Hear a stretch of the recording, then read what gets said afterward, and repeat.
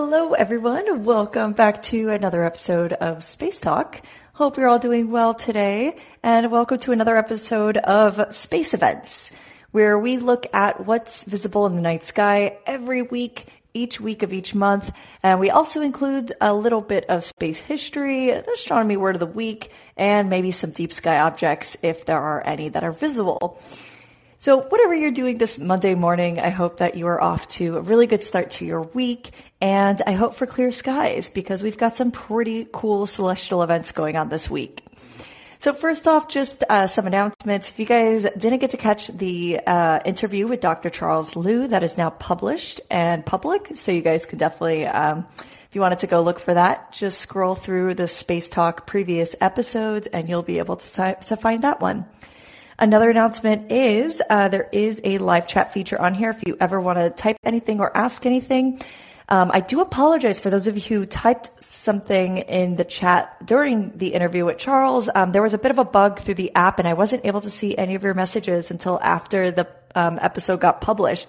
So thank you for those who actually did leave messages and comments. I actually see Ada and Joshua are both here, and I believe both of you did leave some comments in the chat. So thanks for that. Let's see if maybe it's working this time, which would be pretty cool. And let's see, we've got some special guest interviews coming up. I just went ahead and scheduled all future episodes for Space Talk for the rest of March.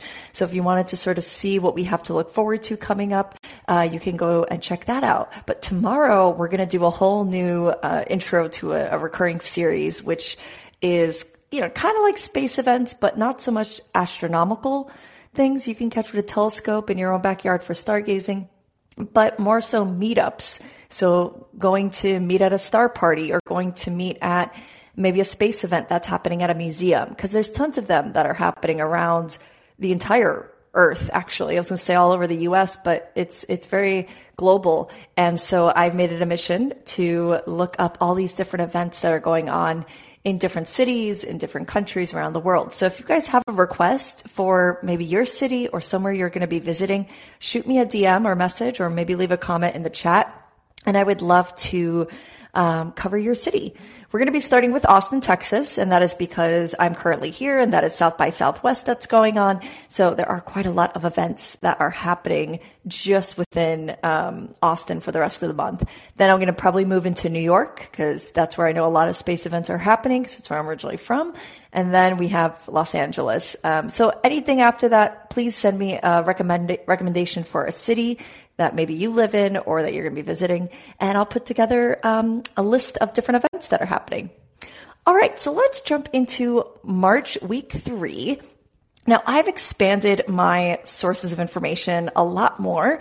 I decided to just kind of explore beyond just magazines that I have subscriptions to and different things online, which I was mainly researching stuff through NASA, which is fine, but there's so many other obviously incredible space missions that have happened all over the world from tons of different countries. So my effort is to try to make this as international as possible because that is the representation of humanity. When we go to space, it is a worldwide effort. It is to represent all of human beings.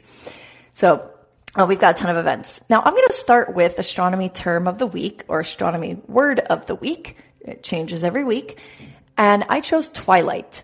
The reason I chose twilight is because a lot of events that are going on in the night sky or early morning sky happen around twilight.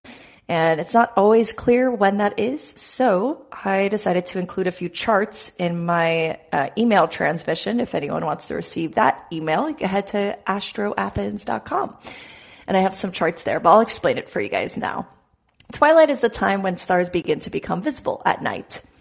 This is usually sometime after sunset or just before sunrise. But this is before the sky starts to get too dark or too bright. So sometime after sunset, just before the sky fades to dusk. So it's when the sun sets 18 degrees below the horizon, to be specific. This is about 30 to 45 minutes after sunset. So about 30 to 45 minutes after sunset, just when the sky starts to get dark enough, it kind of has this sort of still bluish hue to it. It's not totally black yet. That is when twilight is. And this is, I would say, probably any astronomer's favorite time of the day. Sunsets are beautiful for sure. Sunrises are beautiful, but twilight is really where it's at because you have this in between color between sort of like a dark navy blue and maybe a little bit cobalt blue tied in there. And so if you ever paint the sky and you want to paint twilight, that is during that time. So as I mentioned, that's when the sun is 18 degrees below the horizon. If you wanted to check out some charts, again, I did. You can always look it up online, twilight conversion chart, and you can kind of see what I'm talking about. And that is just obviously right when the sky gets dark enough for it to, for stars to start to become visible. So what exactly is happening during twilight this month? Well, this week. So the must-see celestial events are for March 14th to the 21st. And the first two I grabbed from Sky and Telescope, so giving them the great credit there because they do a really wonderful job of putting together some of these events. And then the other events I will mention are just sort of things that I found on my own through my own sky charts. So March 15th to the 16th, I actually like the description of how they wrote it on Sky and Telescope, so I am going to read the quote because it's really nice. The nearly full moon occults Eta Leonis. By the way, Eta Leonis is this area in the Leo constellation. It is one of the dimmer stars just left of Regulus, a very, very bright star. And this is going to be the evening of March 15th, but only for some locations. So what you see in this image might not possibly be what you might see. And what the image shows is looking to the eastern horizon, you have the Leo constellation, and the moon, just about to approach a full moon, is going to be passing near the bright stars Denebola and Regulus. And it's going to eventually just touch the very tip of the Leo constellation. And this is then the bright waxing gibbous moon shines in the sickle of Leo. So if you haven't seen the Leo constellation before, there is an asterism within the constellation called a sickle. And this is something that we've talked about before. Our asterisms are patterns found within constellations. Like the Big Dipper is not actually a constellation, it's an asterism within the Ursa Major constellation. And then we have the moon roughly between Regulus in the lower right and Algeba, which is a slightly fainter left of it for North America. Using binoculars to spot Eta Leonis at a magnitude of 3.5, very, very close to the moon. So without the binoculars, you might not be able to spot Eta Leonis, this kind of dimmer star. And that is because the moon is so luminous during its phase that it's currently at. And for the eastern of North America, you'll be able to catch this sort of alignment between the two. But if you want to use a telescope, you'll be able to see the moon's narrow, dark limb approach the star and then it snaps it out. So you're going to start to see it slowly getting closer and closer and closer and then just completely pass by. So kind of depending on where you are, the time can vary. But as an example, for those in New York, this is going to be happening at around 7:51 p.m. Eastern Daylight Time, March 15th. So that is going to be tomorrow night. And within the night, you should be able to start to see the moon passing through that constellation, eventually moving its way through other constellations. So that is for tomorrow night. So hopefully you guys can go ahead and catch that. And there was something else I was going to mention. It was the telescope. Okay. We'll move into March 19th is the next event. So Saturday on March 19th, for anyone who is an early morning riser, send me an emoji through the app down below in your bottom right of your screen. If maybe you wake up early, you're going to have 3 planets aligning and shaping a triangle within the Capricornus constellation, which if you guys haven't seen Capricornus before, it also kind of has this triangle-like shape. So you have Venus, Mars, and Saturn. And this is about 45 minutes before sunrise, so morning twilight. And this is going to be facing your southeast horizon. Yes. What I was going to mention was keep notice of the daylight time. So we just went into daylight savings yesterday. So we now are using Eastern Daylight Time or Central Daylight Time as opposed to Standard Time. It was a pretty funny thing. I never really paid too much attention to it until I was doing a show called The Tomorrow Show, and it was just with like a bunch of really awesome just intellectuals, and they shared with me like, hey, actually, it's daylight time, and that was to sort of help pilots when they're traveling through different time zones around the entire globe, sort of keep track of their time differences, like because of tying all the way back to farming. Farming is what was kind of the main reason for shifting into daylight savings, just so that the crops wouldn't undergo too much, I guess, direct sunlight. I think it was something along the lines of that. I could be messing it up. So if you know something better than I do with this, please call in and let me know. But I know that the reason why we tend to keep it today is just because that's how our time zones have become structured when it comes to converting hours across the entire globe. And let's see, we've got a comment in the chat from Hector. No time change for me in Arizona, so everything that happens out of state is for me 1 hour off. Oh, that's so funny. I did not know that Arizona got rid of their daylight savings switchover. That's pretty cool. All right, so I'm going to go ahead and just finish reading up this blurb for March 19th. In the early morning sky, just before sunrise, keep a lookout for Venus, Mars, and Saturn forming the shape of a triangle in the constellation Capricornus, low in the sky, facing your southwest horizon. Southeast. That was a typo there if you got that email. Catch it either on your early morning commute or over your morning joe and see if you can catch all three planets. The tricky one might be Saturn as it sits lowest on the horizon. So if you're able to maybe slightly be elevated to catch it in the sky, go ahead and do it. Maybe go up on a building, up on a hill. In the evening, there are some more notes from Sky and Telescope that I'd like to share. The bright waning gibbous moon rises around twilight's end. So twilight's end is going to be just when now it goes into dusk and then darkness. So right when that sky is getting darker and darker. So the moon is going to be right up close next to Spica, about 4 degrees. And then you're going to be able to see those two alignments, pretty cool. And then you have Arcturus, really, really bright star, shining about 3 fists to the upper left. So remember we said 1 fist is about 10 degrees in the sky. So what I mean by that is if you hold out your fist right now, from your biggest knuckle to your pinky knuckle, or your index knuckle to your pinky knuckle is about 10 degrees. This is for an average adult-sized fist. I know that we do range in size, but that's about 10 degrees in the sky. So once you find Arcturus, just go 3 fists to the upper left, and that is right where the moon will be. So that'll be on March 19th. Then for March 20th, Venus is at greatest western elongation. That's about 47 degrees at 5 a.m. Eastern Daylight Time. And that is where it is now in its orbit around the sun, and Earth is passing around Venus. It forms a triangle with a 90-degree angle between Venus, the Earth, and the sun. It's a little bit difficult to sort of explain just by audio, so I recommend looking up a diagram so you can kind of understand the difference between those.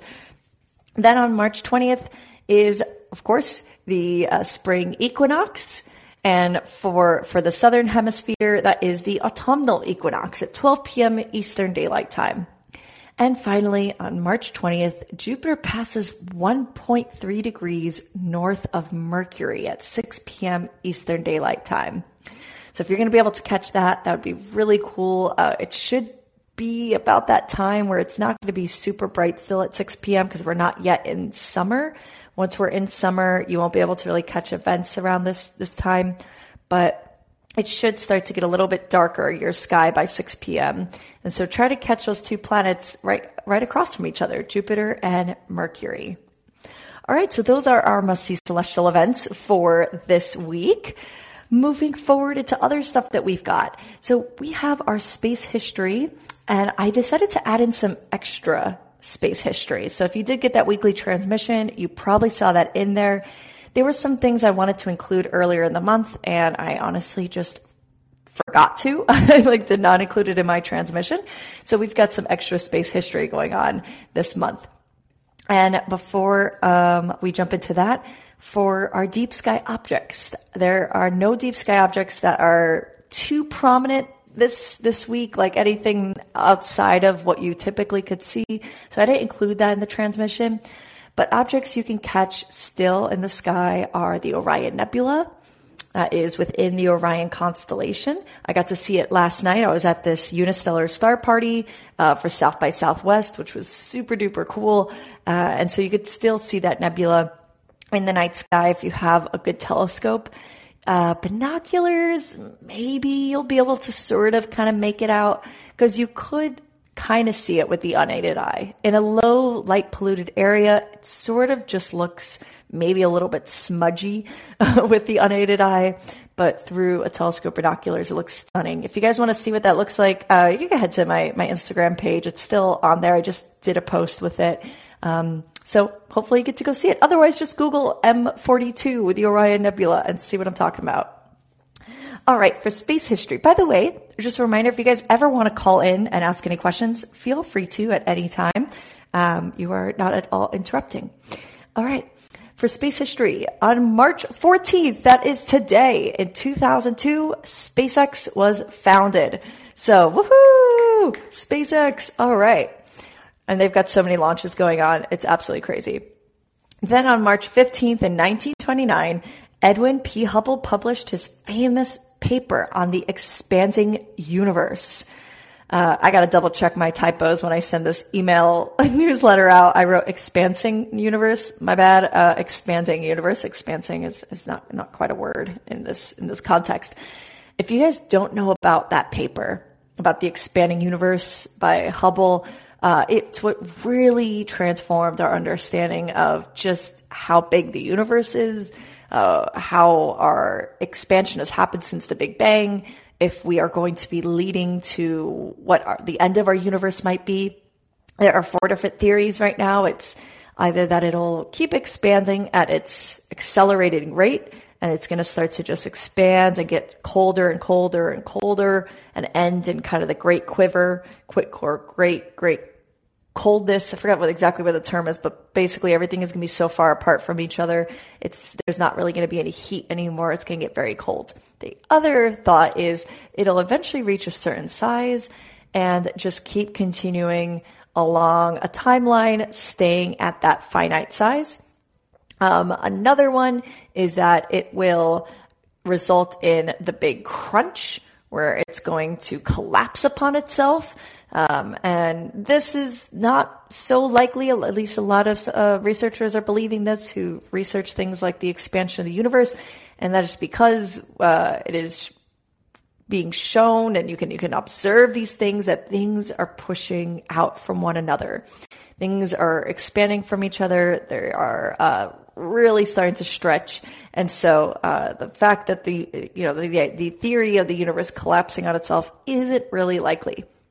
And the fourth one would just be, it would keep expanding, but not accelerate. So it would expand at sort of the same rate each day, each year, but it's not going to speed up and eventually just inflate to infinity. So those are the kind of a brief rundown of those sort of 4 different ideas of how the universe will end. And we can all thank Edwin Hubble, March 15th in 1929, when this paper was published and completely changed our perception on the universe and the size of it. Then on March 18th in 1781, Charles Messier discovered M88, which was the first recognized spiral galaxy, as well as 8 more galaxies in the Coma Virgo region. So this is a certain area that he was able to observe, certain area in the sky, certain area of this Virgo supercluster, where not only this one galaxy was detected, but 8 more galaxies as well.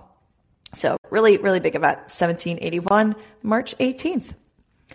Now for the extra space history. So on March 1st in 1989 was when the Canadian Space Agency was founded. So Canadian Space Agency, yes, awesome. If it wasn't for the Canadarm, someone somewhere would have eventually developed something else to probably grab space capsules and various other things to connect to the space station, like the space shuttles. When those were launching, those were being connected to the ISS by the Canadarm. And now it is also being used, I believe, for the Crew Dragon capsule and tons of other things like Soyuz, etc., etc. Then on March 9th in 2008 was the launch of the first Ariane 5 ES-ATV rocket. It delivered the first ATV, or Jules Verne, to the International Space Station, making it the heaviest payload ever launched by a European launch vehicle. It consisted of supplies like propellant, water, air, and dry cargo for the astronauts on the space station. So it was a payload that was meant as a recargo mission for the ISS. And the Ariane 5 rocket is powerful. Okay, it was created by the Ariane Space Agency, partnered with, of course, Ariane Group, who puts together the contracts for the launches happening with the launch vehicle. Ariane Space develops the launch vehicle and all the parts for it. I feel very honored to have been able to even tour the facility, both in France and also in French Guiana, which is in South America. That's where they launched from. They launched in the Amazon jungle. And it's so, so cool to be able to not only see a launch, but to feel the launch, hear kind of the crackle of the propellant of the rocket fuel, and then to be able to sort of hear it go overhead or even see it go overhead. It's such a crazy experience. So I highly recommend seeing a rocket launch if you haven't. Okay, and our last thing to kind of chat about today for what's going on this week in space is our moon phase of the month. It is a full moon. This will be on March 18th at approximately 2:17 a.m. Eastern Daylight Time. And that is everything. So I'm going to go ahead and just give everyone a moment. If everyone wants to call in and ask a question or share a little space fact or anything you want to chat about, feel free to go ahead and tap that call-in button.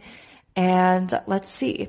In the meantime, if you guys want to do that, otherwise, totally okay.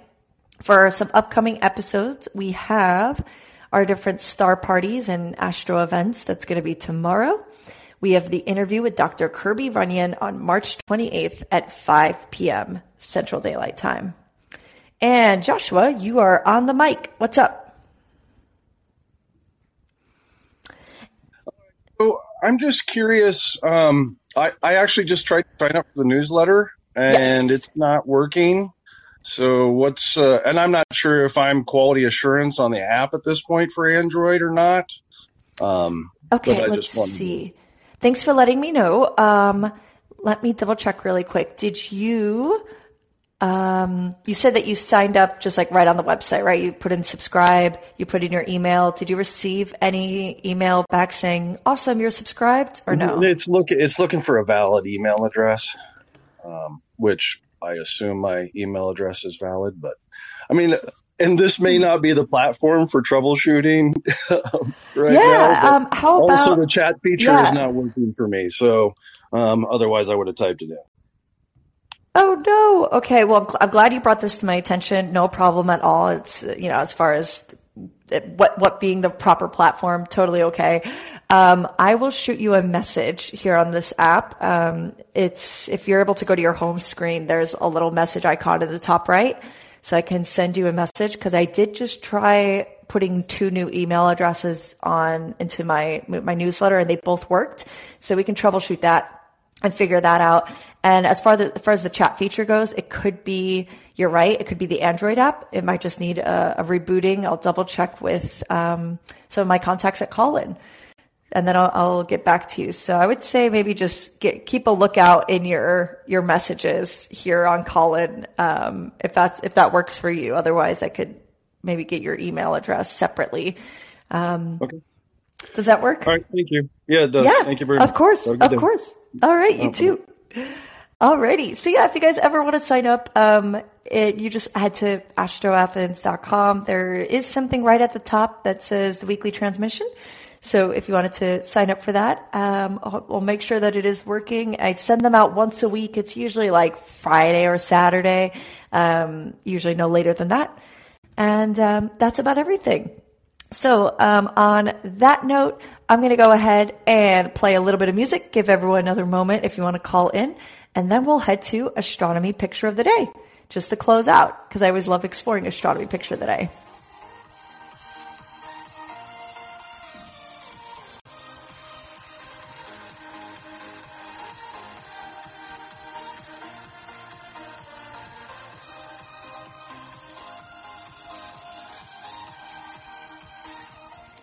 Alrighty, so let's all head on over. If you guys have a computer in front of you, if not, no worries. I will kind of talk through what Astronomy Picture of the Day is. I love this website. It's called apod.nasa.gov. I'll type it in the chat. apod.nasa.gov. All right. Oh, I see. Okay. Hector just gave a really good advice, Joshua. This might be helpful. He typed this in the chat. I'll read it out loud. He says, I was able to sign up last Friday. I did notice an error like yours because I had an extra space at the end of my address. So I do apologize about that. I guess it's case sensitive. I use GoDaddy. I'll double check about that. So try putting in your address and just make sure there's no extra space bar at the end. And if it's still not working, we'll figure it out. But maybe that'll help. Awesome. Just got a thumbs up. Perfect. Thank you, Hector, for writing that. So Astronomy Picture of the Day. It's a gorgeous picture of a nebula. It is the Eagle Nebula. And I never personally quite understood why it was called the Eagle Nebula. It does not look like an eagle to me. I think astronomers are just very creative with being able to look at objects and try to make it related to something that's here on Earth, which is awesome sometimes if it looks like it. But I don't quite notice the Eagle Nebula. Now, this is one of my favorite things, I think, in space. Probably one of my favorite types of space objects are nebulae, and that is because not only are they beautiful and they're massive and they're gaseous, but because they formed most of the time from a star that died or a star that's in the process of dying, if it's a supernova remnant. And it's exactly what's needed to have new stars form. And so a lot of astronomers who are interested in doing research in stellar formations, or maybe even the next stage, which is when a star has what it takes basically to have a bunch of things form around it in an accretion disk, which could eventually form into planets. And this whole system can be called a protoplanetary disk, which is what I've researched. That is such a great area to research our nebulae. This is a perfect area to understand what happens when stars first form and then actually observe their whole lifetime and their whole life period. And I don't mean looking at one star and sort of watching it because, we won't live long enough. Stars can live for tens of millions of years and even longer. And so, but what you do see in a lot of these regions is a star that was just born. Or next to it could be a star that's already halfway through its life. And next to that could be a star that's coming close to the end of its life, like Betelgeuse.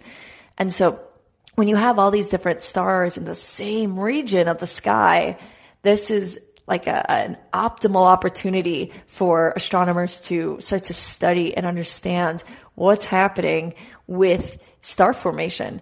And that could also help us understand a little bit more too about our sun and solar behavior. Even though we call it solar because we call it the sun, it is still a star. And so its stellar physics are just as relevant as looking at stars like in this nebula. I'm going to go ahead and read the explanation, just maybe the first sentence, and we'll chat a bit about that. And then that's about it. It asks, where do stars come from? Well, one place are star-forming regions known as eggs. I didn't know that. That's because they're called eggs. That's pretty funny. It's short for evaporating gaseous globules. Eggs are dense regions of mostly molecular hydrogen gas that fragment and gravitationally collapse to form stars. Light from the hottest and brightest of these new stars heat the end of the pillar and cause further evaporation of gas and dust, revealing yet more eggs and more young stars. This featured picture was created from exposures spanning over 30 birth pillars over the next 100,000 years or so. Oh, excuse me. This feature, I know how to read. I just skipped the sentence. This featured picture was created from exposures spanning over 30 hours with the Earth orbiting Hubble Space Telescope. That makes a lot more sense.